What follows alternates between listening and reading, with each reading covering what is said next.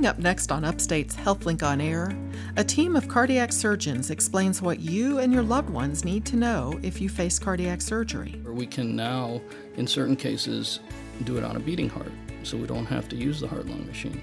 That affords quite a bit of advantages, especially neurologic advantages. A psychologist gives advice about how to talk to kids about tragedy. The most important thing for our kids is for them to know that as parents, we are the people they can come to for clarity, for answers to questions.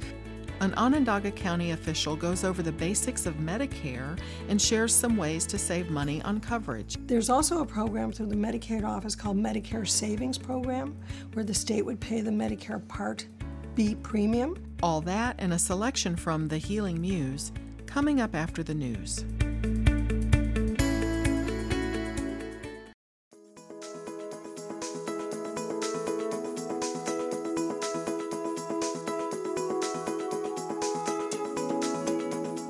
This is Upstate Medical University's HealthLink on Air, your chance to explore health, science, and medicine with the experts from Central New York's only academic medical center. I'm your host, Amber Smith. Today, we'll talk with a psychologist about how to help children deal with tragic events in the news. Then we'll get an overview of what's most important to know about Medicare. But first, a cardiac surgery team discusses treatment for the irregular heart rate known as atrial fibrillation.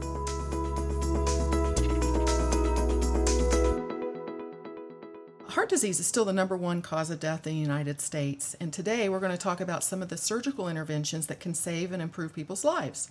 In the studio with me today are two cardiac surgeons from Upstate, Drs. Randall Green and Akhil Sandhu. Thank you both for being here. Pleasure. So I know heart surgery, there have been a lot of changes and advances. It's been offered since the 1960s. Can you tell me, bring me up to speed on where we are now? Because when it started, it was a major undertaking. Several hours surgery, right? You know, heart surgery started in the late 50s, early 60s by accident for adults. Prior to that, it was just pediatric heart surgery that was being done. And how did it start by accident? Well, at the Cleveland Clinic, there was a cardiologist named Mason Sones, who was a big smoker. He used to smoke in the cath lab. He was doing a heart cath, and the fellows used to do the heart caths, and he was doing it on a baby, and everybody avoided engaging the catheter into the left main coronary artery because they were afraid if anything happened, because that's main blood supply to the heart, the patient would die. And so inadvertently, without them recognizing it, the catheter got lodged in the left main, they injected the dye, and all of a sudden, nothing happened to the patient, but they could see the entire arterial tree. And that started the whole process. And then there was a surgeon, Rene Favillero, who did the first bypass grafting using a piece of vein in an adult for a blockage in the coronary from the aorta to beyond the blockage on the coronary artery. That's how adult coronary artery surgery started. Wow, and it's just taken off from there. Correct. Wow, interesting. Well, these days you might not have to open a patient's chest to do the surgery, right? Right, so even today we still use the heart-lung machine quite a bit for doing all kinds of heart operations, including bypass surgery. But we've gotten to the point where we can now, in certain cases, do it on a beating heart, so we don't have to use the heart-lung machine. And that affords quite a bit of advantages, especially neurologic advantages, because sometimes the large artery in the body that comes out of the heart, called the aorta, gets calcified, and so that means it's stiffened. Yeah, it's like a concrete pipe with cholesterol and plaque, okay. and if you manipulate that can sometimes break off and cause injury to organs like the brain. So if you avoid manipulating it like you do with a beating heart, then you reduce that a little bit. And I've seen in personal experience that patients bounce back a little quicker because you avoid the pump run. So that there are some advantages to that. Going one step further, we can now do that with minimally invasive techniques, particularly using the Da Vinci robot. And with 3 little holes in your chest and a little incision underneath your breast, we can do at least 2 bypasses to the front of the heart that way. Interesting. Well, you said the term, beating heart surgery, and I have a vision of what that's like, but can you tell me more about how that works? Sure. So it's just as it sounds. We never stop the heart. Routinely, in order to do heart surgery, we want a still heart, and we have to arrest the heart and protect the heart with the patient on the heart-lung machine in order to do that. But in this case, we've developed methods in which we isolate a portion of the heart that we want to work on and keep that relatively still and let the heart do its job. Interesting. And you're able to suture and wow. Yeah. Interesting. The alternative, Amber, is using a cardiopulmonary bypass machine, as Dr. Sandhu stated initially. That device really permitted us to take the first cardiac surgery through to where we are right now, in the different iterations of evolution of that device. Really has brought us to a point where we can do extremely complex surgical procedures on the heart.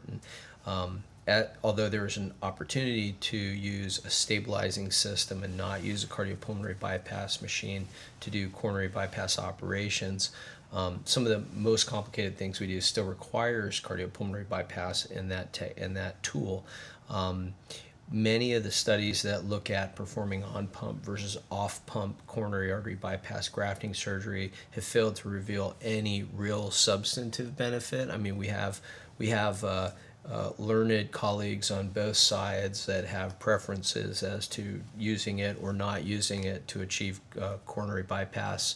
But at the same rate, it's a tool that the risk has gone down substantially. There was a great deal of conversation in the early 2000s about the consequences to neurocognitive function being on a cardiopulmonary bypass machine, and that means using that tool to artificially supply circulation and oxygenation to the body during the time that we have the heart stop to operate on it.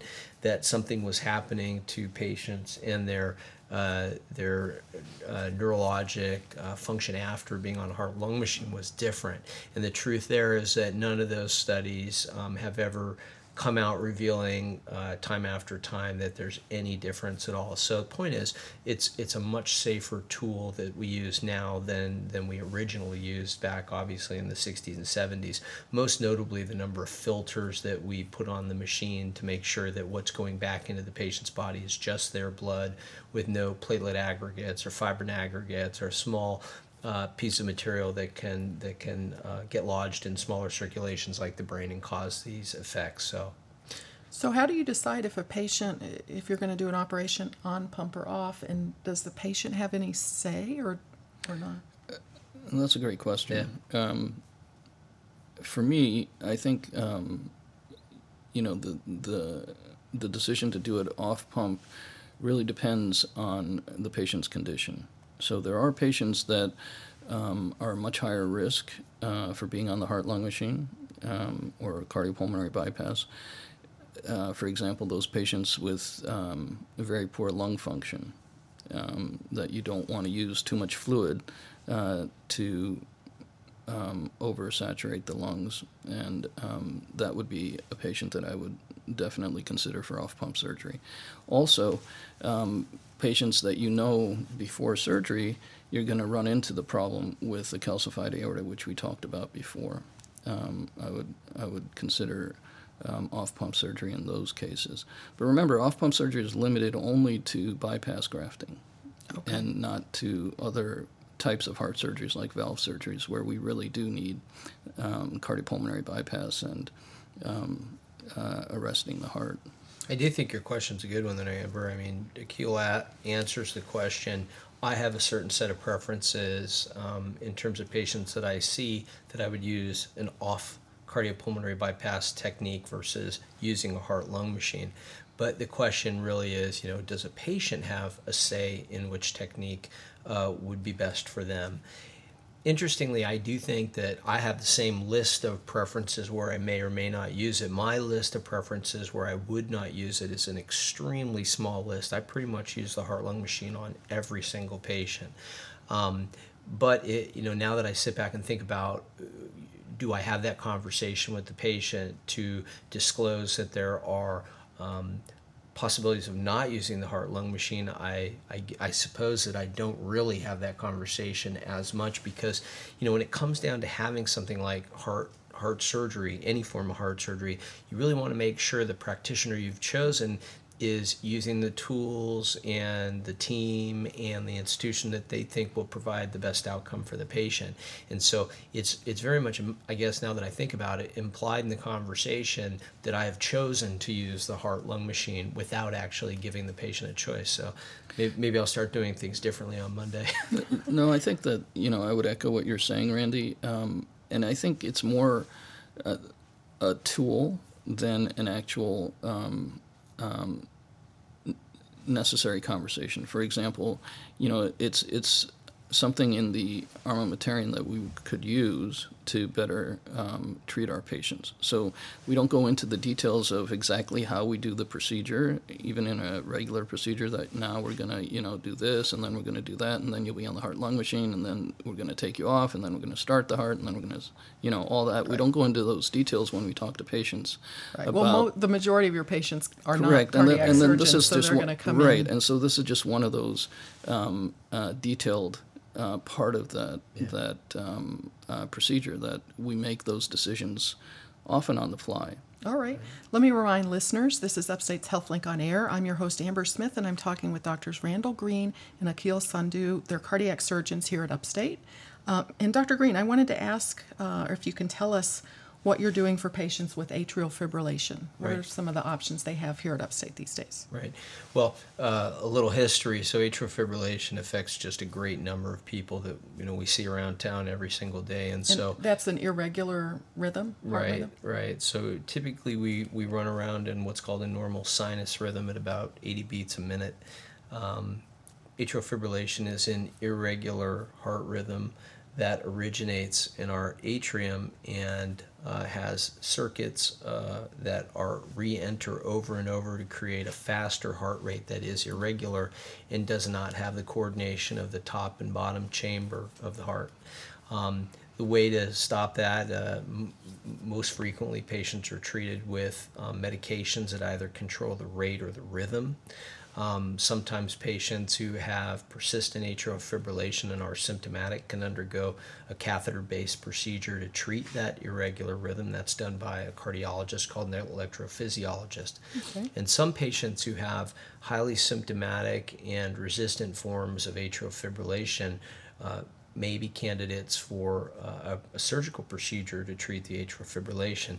And several years ago now, I went out and learned a surgical technique that had a very high likelihood of getting patients back into atrial fibrillation, and it worked great. The problem was it was highly morbid. It meant it required general anesthesia. We had to make incisions in both the right and left chest under general anesthesia, and use these special tools to work behind the heart and create burns in the heart, believe it or not, with radiofrequency energy to block these electrical circuits from going around and around to achieve a high rate of conversion back to a regular rhythm. That I did for years here in town, and it was, again, very effective, but the patients really suffered to get through it. So about 1.5 years ago, I learned of a procedure called the convergent procedure that allows us to make just a small incision below the midline, just in the upper portion of the abdomen. And Above the stomach. Right below the chest, and access the sac around the heart. And we introduce a catheter through that little incision into the sac around the heart, and we're able to create a series of injury a series of injuries to the back of the heart that prevent these electrical rhythms from going around and around. The reason it's called the convergent procedure, though, is because we're working in conjunction with an electrophysiologist. So the cardiac surgeon will do the surgical portion of the procedure, creating a set of blockages on the back of the heart, and the patient goes right into the electrophysiology lab, where the electrophysiologist cardiologist performs a catheter-based procedure to treat the remaining portions of the left atrium where these rhythms can re-enter with a catheter. So again, it's a way to draw on the expertise of a cardiac surgeon, accessing a part of the heart that the cardiologist finds difficult, and then relying on the cardiologist's ability to access the part of the heart that the cardiac surgeon can't get to, and allow those two professionals to merge their expertise to create a high level of conversion to a regular rhythm for patients. How quickly does a patient see a difference? Many of them see it immediately. The patients can have periods where they go into and out of atrial fibrillation for up to a year, and we really don't call it a procedural success until 1 year comes around and the patient's in a normal rhythm. Tell me which type of patient this surgical procedure would be appropriate for. Not everyone that has AFib needs this, right? Right. So most of the time the patients that we're operating on have been treated medically for a year or two, and medical treatment has been unsuccessful. They've undergone at least one, sometimes as many as 4 or 5 catheter-based procedures to treat the atrial fibrillation, and yet remain highly symptomatic. And so these are patients who are working age people in our community that can't go to work, they can't carry on their activities of daily living, and are really searching for a solution to a otherwise resistant problem. Well, thank you so much. That's good information. I'm glad that patients have that available here in Syracuse. My guests have been cardiac surgeons Dr. Randall Green and Akhil Sandhu. I'm Amber Smith for Upstate's podcast and talk show, HealthLink on Air.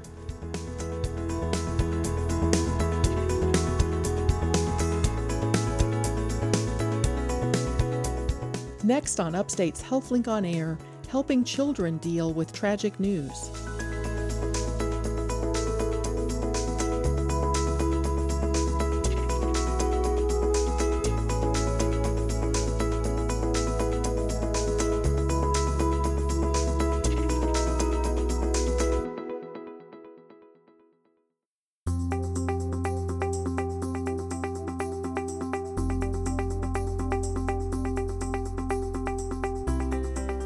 From Upstate Medical University, I'm Amber Smith. This is HealthLink on Air. When bad things happen, such as terrorist incidents or mass shootings, parents can have a tough time deciding how or whether to share the information with children. Here to talk about this is psychologist Wendy Gordon, a professor of psychiatry and behavioral sciences at Upstate. Welcome. Good morning. Do you have any guidelines for what to say to children based on their age when something bad happens? I think we always have to consider developmental level when we're talking to our children. Young kids have limited sense of time, limited to no ability to abstract. So I think the briefer and the most straightforward conversations to young kids are much more helpful than a lot of details which they're not going to understand. For older children who are not only within the home but also outside with peers in social situations, they're going to be hearing a lot of information that you don't have control over. I think the opportunity to say to your child, what are you feeling about what's going on? What have you heard? What are you worried about? What are your friends saying about what went on? Gives an opportunity to do several things. One, to open up the opportunity for conversation with your children, and also to correct any misinformation or inaccuracies that they may be hearing from their general community or their peers. Is it bad or detrimental for children to see their parents reacting, crying or shouting or reacting in some way to what's happened? I think that it's important that parents stay as calm as possible around their children, but parents are human also, and the fact is that if parents are worried, if parents are upset, it is certainly not a bad, unhealthy thing for children to see within limits. Parents expressing those same feelings. It normalizes them. It gives the kids permission to have whatever feelings they have as well. So I think that it's important for us as parents to remember that children look to their parents for reassurance. So if you have a parent who is really emotionally distraught, they need to find ways to discuss their own emotions with peers or community partners before they speak to their kids. If you think of it, if you are extremely upset and agitated as an adult, your child's going to pick up those feelings regardless of the words you may use.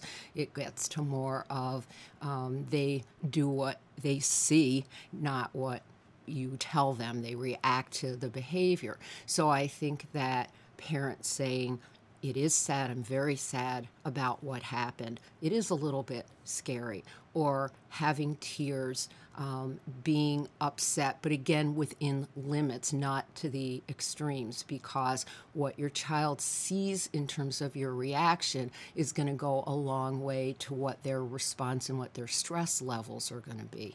Right.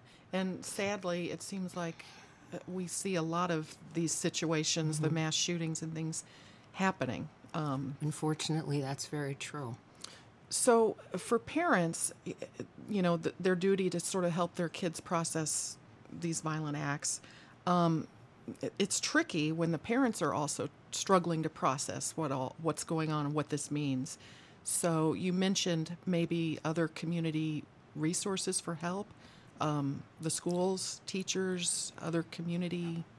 Yes, teachers can be a great resource if we keep a couple things in mind. Teachers are also adults who are human and having their own reactions, but one of the things that can be very helpful for children, and frankly I think it's also helpful for most adults, is to the extent reasonable and possible to maintain normal routines. And for kids, that means going to school, having their regular activities as much as possible. And within the school, the teachers provide another avenue to provide general information, but more also to continue the normal day, the structure of the school program, which doesn't mean that there's not flexibility in having some time for discussion if that seems to be necessary, being mindful in the classroom about individual children's reactions.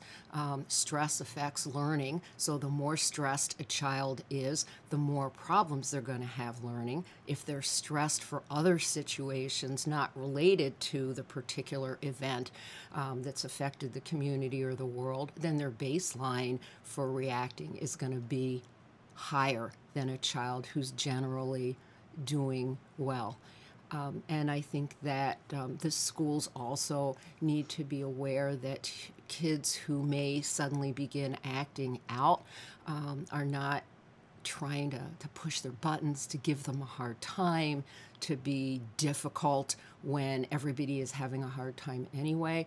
Kids react to anxiety and fear the same way that grown-ups do. Sometimes they get withdrawn, sometimes they act out. So trying to be aware of what's going on within the school community, but again, keeping the routines.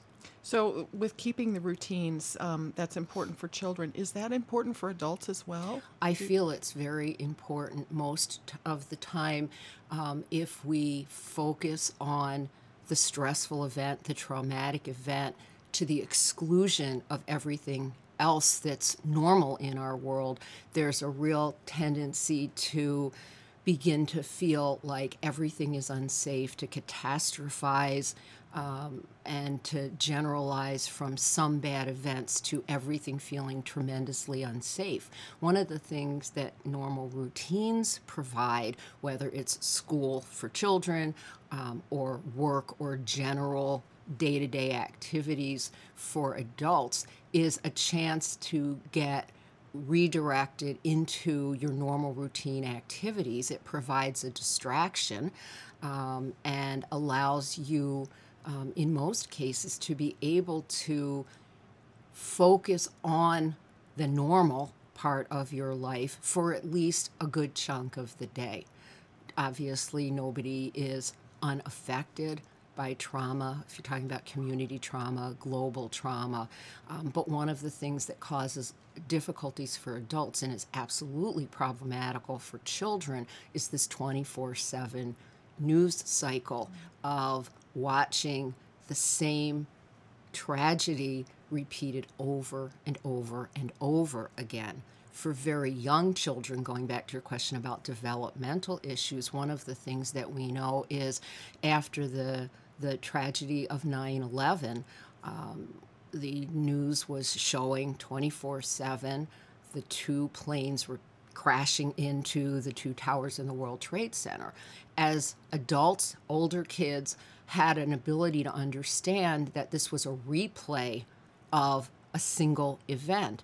Young kids had the very clear impression, which makes sense given where they are in their cognitive understanding, that planes were repeatedly crashing into other buildings, and their whole understanding was that every building all day was being attacked by separate planes. So we can't, and we probably shouldn't in most cases, prevent any awareness. I mean, we have a fantasy of bubble wrapping our kids sometimes and protecting them from life, and as much as it's an understandable concept, it's not realistic. But putting some limits on what young children see at all and how much of the constant repetition and sometimes media hysteria about a situation that in and of itself is bad enough, the older kids and the adults themselves are exposed to. This is Upstate's HealthLink on Air. I'm your host, Amber Smith, talking with Upstate psychologist Wendy Gordon. Let me ask you this. Is there a risk in sheltering your child too much? You mentioned we want to bubble wrap them, protect them. But, keeping them away from the television, maybe not talking about the shooting in the church or whatever.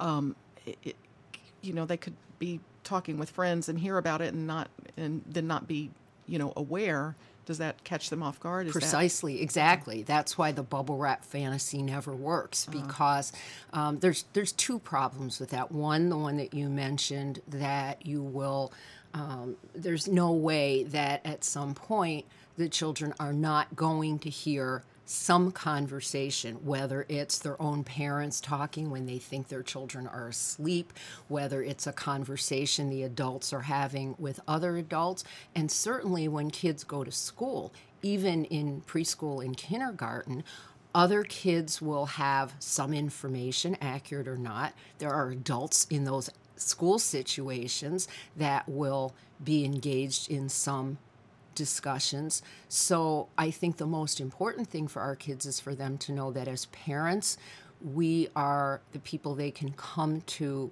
for clarity, for answers to questions, that not only do we reassure them that while what happened was a very, very sad thing, that you are there to keep them as safe as possible, that you can talk, they can speak with you about anything that they like. You will do your best to answer questions. So there really needs to be a middle ground. And so even something like, when you go to school, you may hear people talking about a really awful thing that happened in fill in the blank, unfortunately, in whatever state, whatever incident.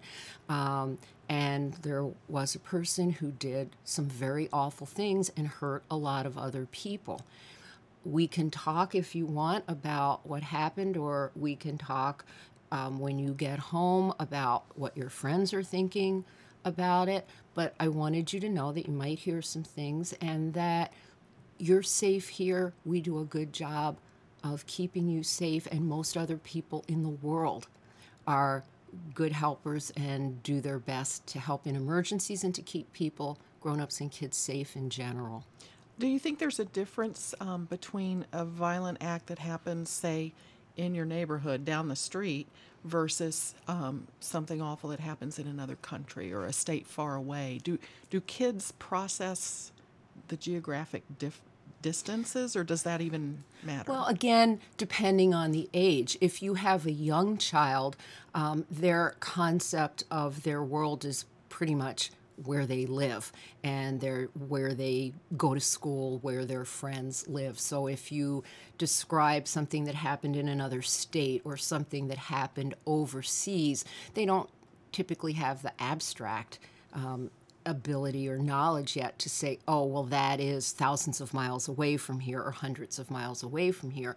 But for older kids who do have that understanding, and certainly for adults, I think that one of the more typical reactions is that the further away it is, the more different the environment is, the easier it is for people to reassure themselves, justifiably or not, that, well, that was awful, but it didn't happen here. It happened someplace else.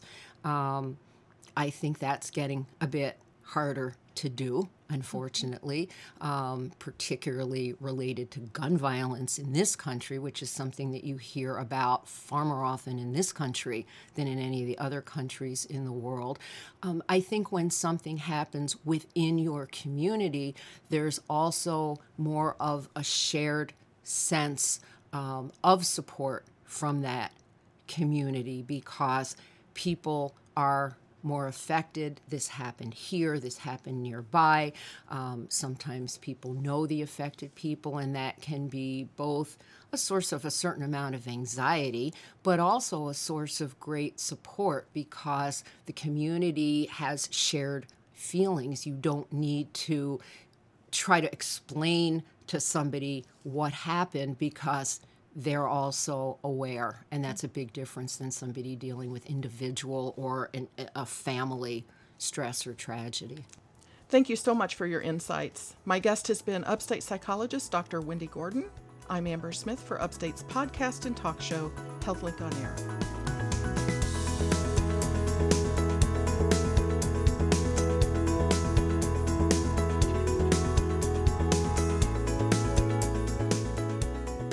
Next up, what you need to know about Medicare. You're listening to Upstate's HealthLink on Air.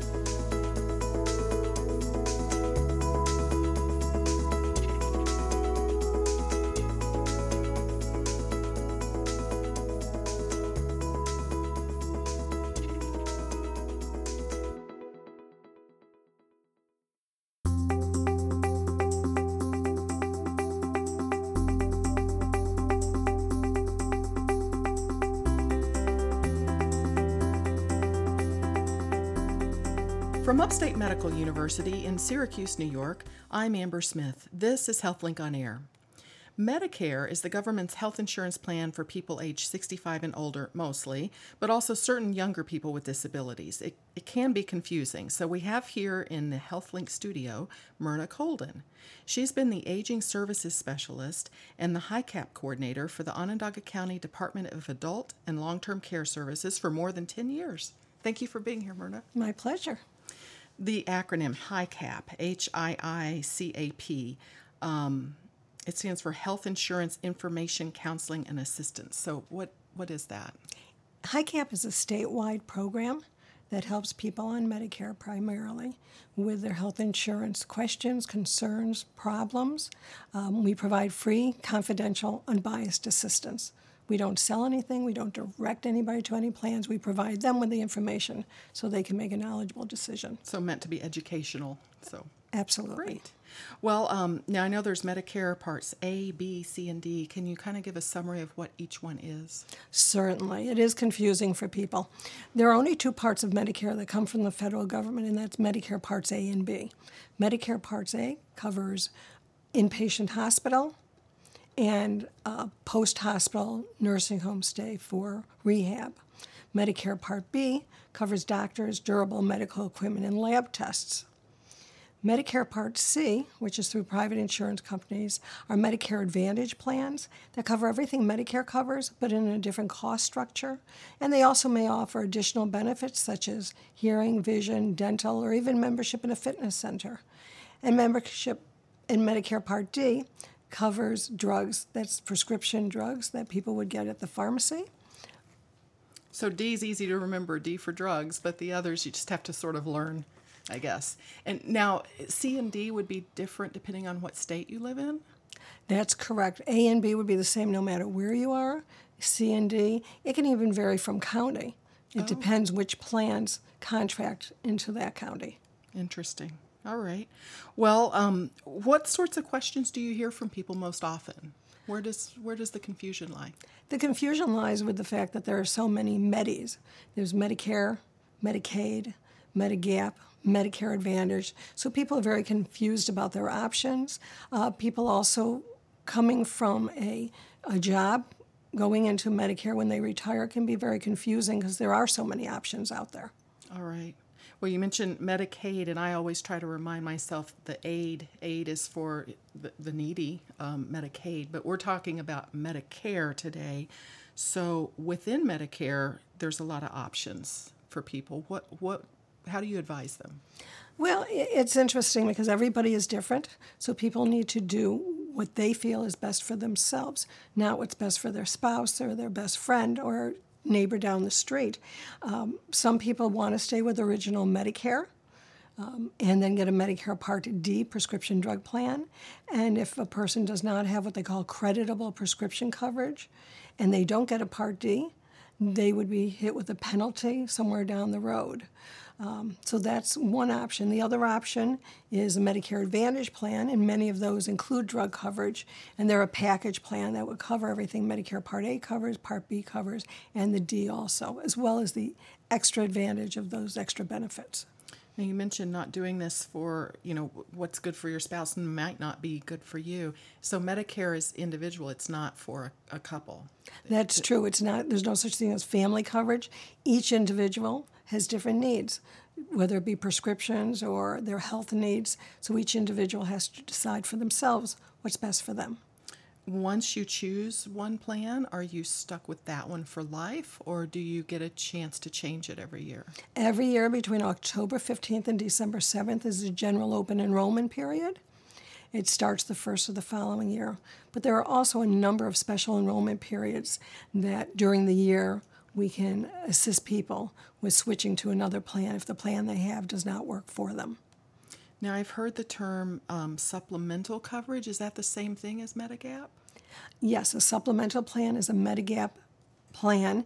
It's through private insurance companies. It supplements Medicare Parts A and B, and it works with original Medicare. It covers the Medicare A and B co-payments that a person would have. So theoretically, they would have no bills from the hospital, no bills from the doctor. They tend to be costly. They average around $150 to $200 a month, but a person may find it beneficial for them. So a Medicare plan is not going to cover all of the health expenses that a person might have after age 65, right? That's true. Medicare Part A has a deductible. In this year, it's $1,340 per benefit period, and a benefit period starts the day someone goes in the hospital and 60 days after they've left the hospital or skilled nursing. And that is a benefit period that can accumulate during the year. So if someone went in the hospital in January and went back in July, they would have another $1,340 deductible. Medicare Part B also has an annual deductible, and that deductible is $183. Once they meet their deductible, then Medicare pays 80% and the patient pays 20%. So there's still going to be could be sizable expenses for someone. And that's where the Medigap policies come into play? And that's where a Medigap plan would assist people because it could pay those co-payments and deductibles for the individual. Gotcha. Now, does Medicaid, are people on Medicaid and Medicare ever? Yes, people can be on Medicare and Medicaid. They're called dual eligibles. And there are some Medicare Advantage plans that are set up specifically for people who are dual eligibles that coordinate with the Medicaid program very well. So it sounds like you already said individualized. I mean, this really does matter for an individual person to get some guidance in making their selection, it sounds like. Yes, it can get very complicated for people. All right. Well, now what's going on with the new Medicare cards? Up until now, the Medicare cards have had a Social Security number, usually the persons, the beneficiaries, or it could be their spouses, because it is the wage earners, with a suffix letter afterwards explaining what the relationship is. The new Medicare cards, which started coming out the beginning of August 2018 to people in New York State, have an 11-digit identifier, uppercase letters and numbers, so it will no longer be tied to a Social Security number. So when the person gets the new card, they should notify their providers so that it gets billed correctly. Nobody will call them about their card. They should not give information about their old Social Security number, Medicare claim number, and there's no charge for the card. It will come out automatically, and most people in New York State should have it by the end of September or so. And it'll just arrive in the mail? It will arrive in the mail, and again, they could destroy their old card and give the providers their new identifier. So is this generally sort of a security measure to take the Social Security number off of a card? Absolutely. For so many years, people have asked for that Social Security number to be removed from their card because if a wallet gets stolen, they would set themselves up for identity theft by having the person's Social Security number, address, etc. So this should be much safer. You're listening to Upstate's HealthLink on Air. I'm your host, Amber Smith, and I'm talking with Myrna Colden from the Onondaga County Department of Adult and Long-Term Care Services about Medicare. So I wanted to ask you if you have information that can help people save money on Medicare. There are a number of programs that can help people save money. The first that I want to mention is New York State EPIC. That's for people who are New York State residents, age 65 and over, who have a Medicare Part D plan.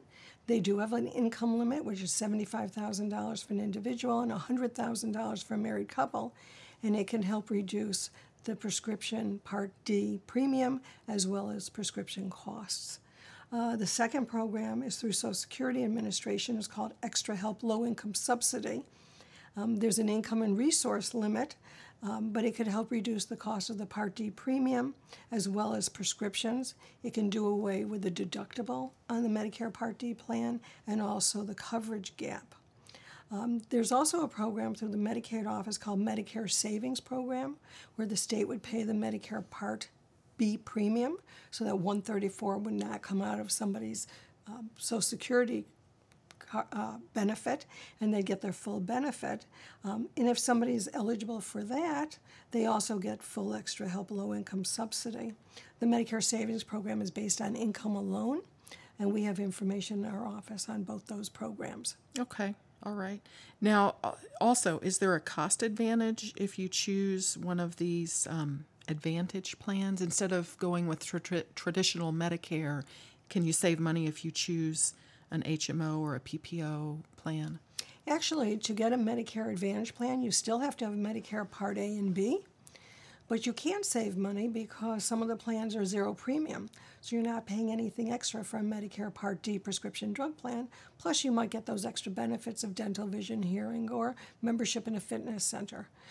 People do have to be aware, though, if they have an HMO, a PPO, or what we call private fee-for-service plan, each plan may have its own restrictions.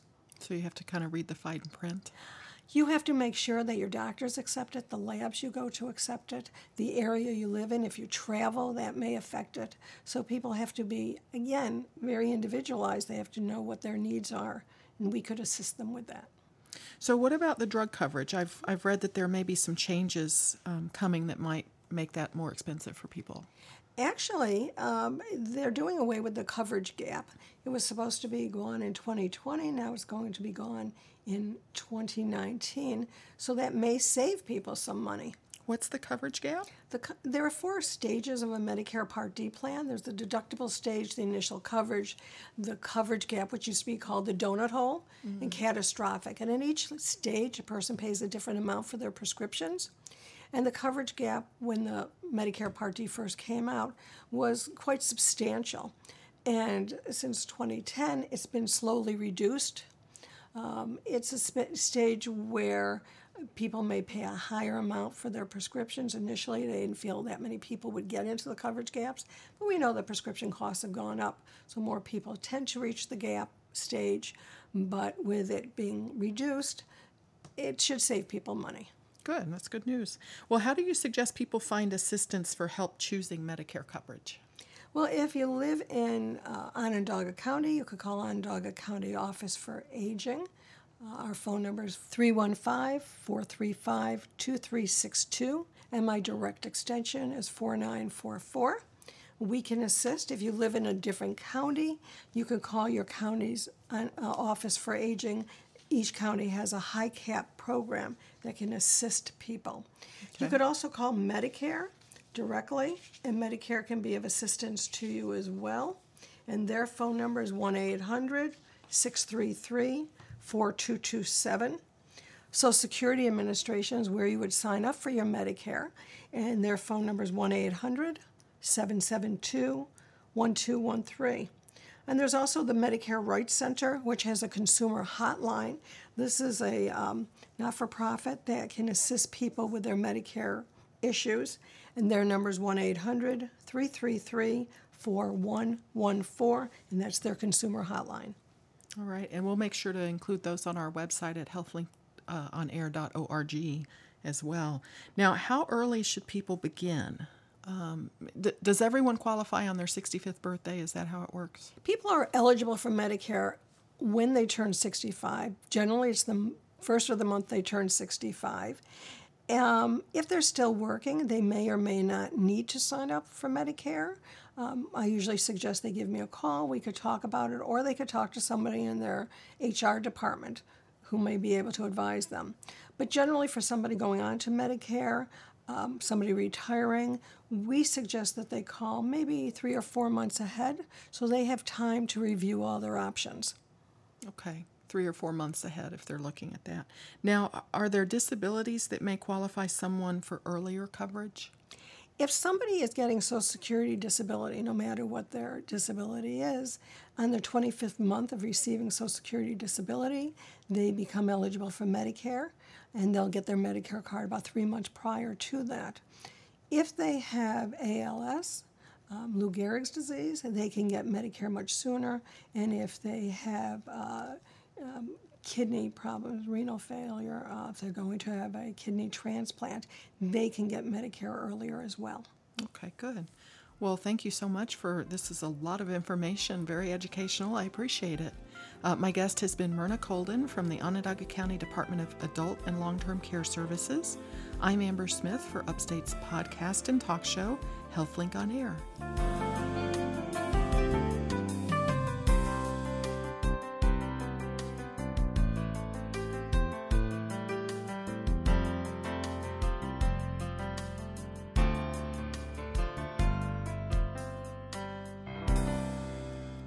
And now, Deirdre Nealon, editor of Upstate Medical University's literary and visual arts journal, The Healing Muse, with this week's selection. When medical students start their third year, they step onto the floors of the hospital to begin their rotations through various departments and specialties. They take their intense book learning from the first 2 years and try to apply this knowledge to the patients they will meet under the careful eyes of their attendings and residents. But the question they have, can they care for patients even when there is no cure for them? Alyssa Anderson, a fourth-year medical student, describes one of her first experiences in her essay, Finding Our Routine. I would like to read a short excerpt. You are my first admission on my medicine rotation. I walk into the room and notice how small you look under your giant fluffy hat. You are strong, stoic, and a little defensive when we first meet. You are determined to get the fluid drained from your abdomen, control your pain, and get home. You are slightly annoyed, but mostly patient, as I fumble through the interview, asking questions about and tracing the ups and downs of your year. The past year has been mostly downs. You are frustrated as you express just how difficult the past few weeks have been. You are drained as you realize you haven't eaten in days. That's the first time I see your tears. You are 53, with ovarian and breast cancer, both diagnosed last winter. Since then, you've done rounds of chemotherapy, had a surgery that took too long to heal, and tried more chemotherapy. You're a professor at a local college. You enjoy teaching psychology and philosophy. You've maintained 2 classes throughout your illness, and you feel guilty that you had to miss last week's. You have 2 sons that live with you. They are your pride.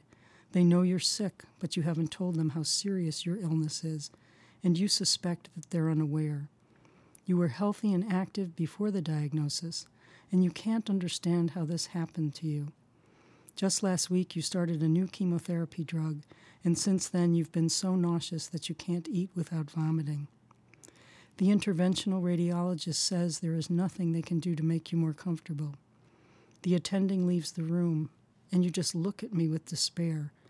I am supposed to be continuing on rounds, but I quickly decide that being here with you in this moment is more important. After much prodding, we convince the radiologist to try to drain something from your abdomen for your comfort. They pull out 2 liters of fluid. You barely feel the difference. You're feeling the weight of the situation, and I'm offering the only things I can think of to distract both of us. Can I get you more water, more pain meds, more pillows? The distraction doesn't work. I don't offer the thing that we both know you need, but no one can give you. Even unspoken, the reality of your situation hangs like an ugly intruder in the room, and the atmosphere is solemn when I leave for the night.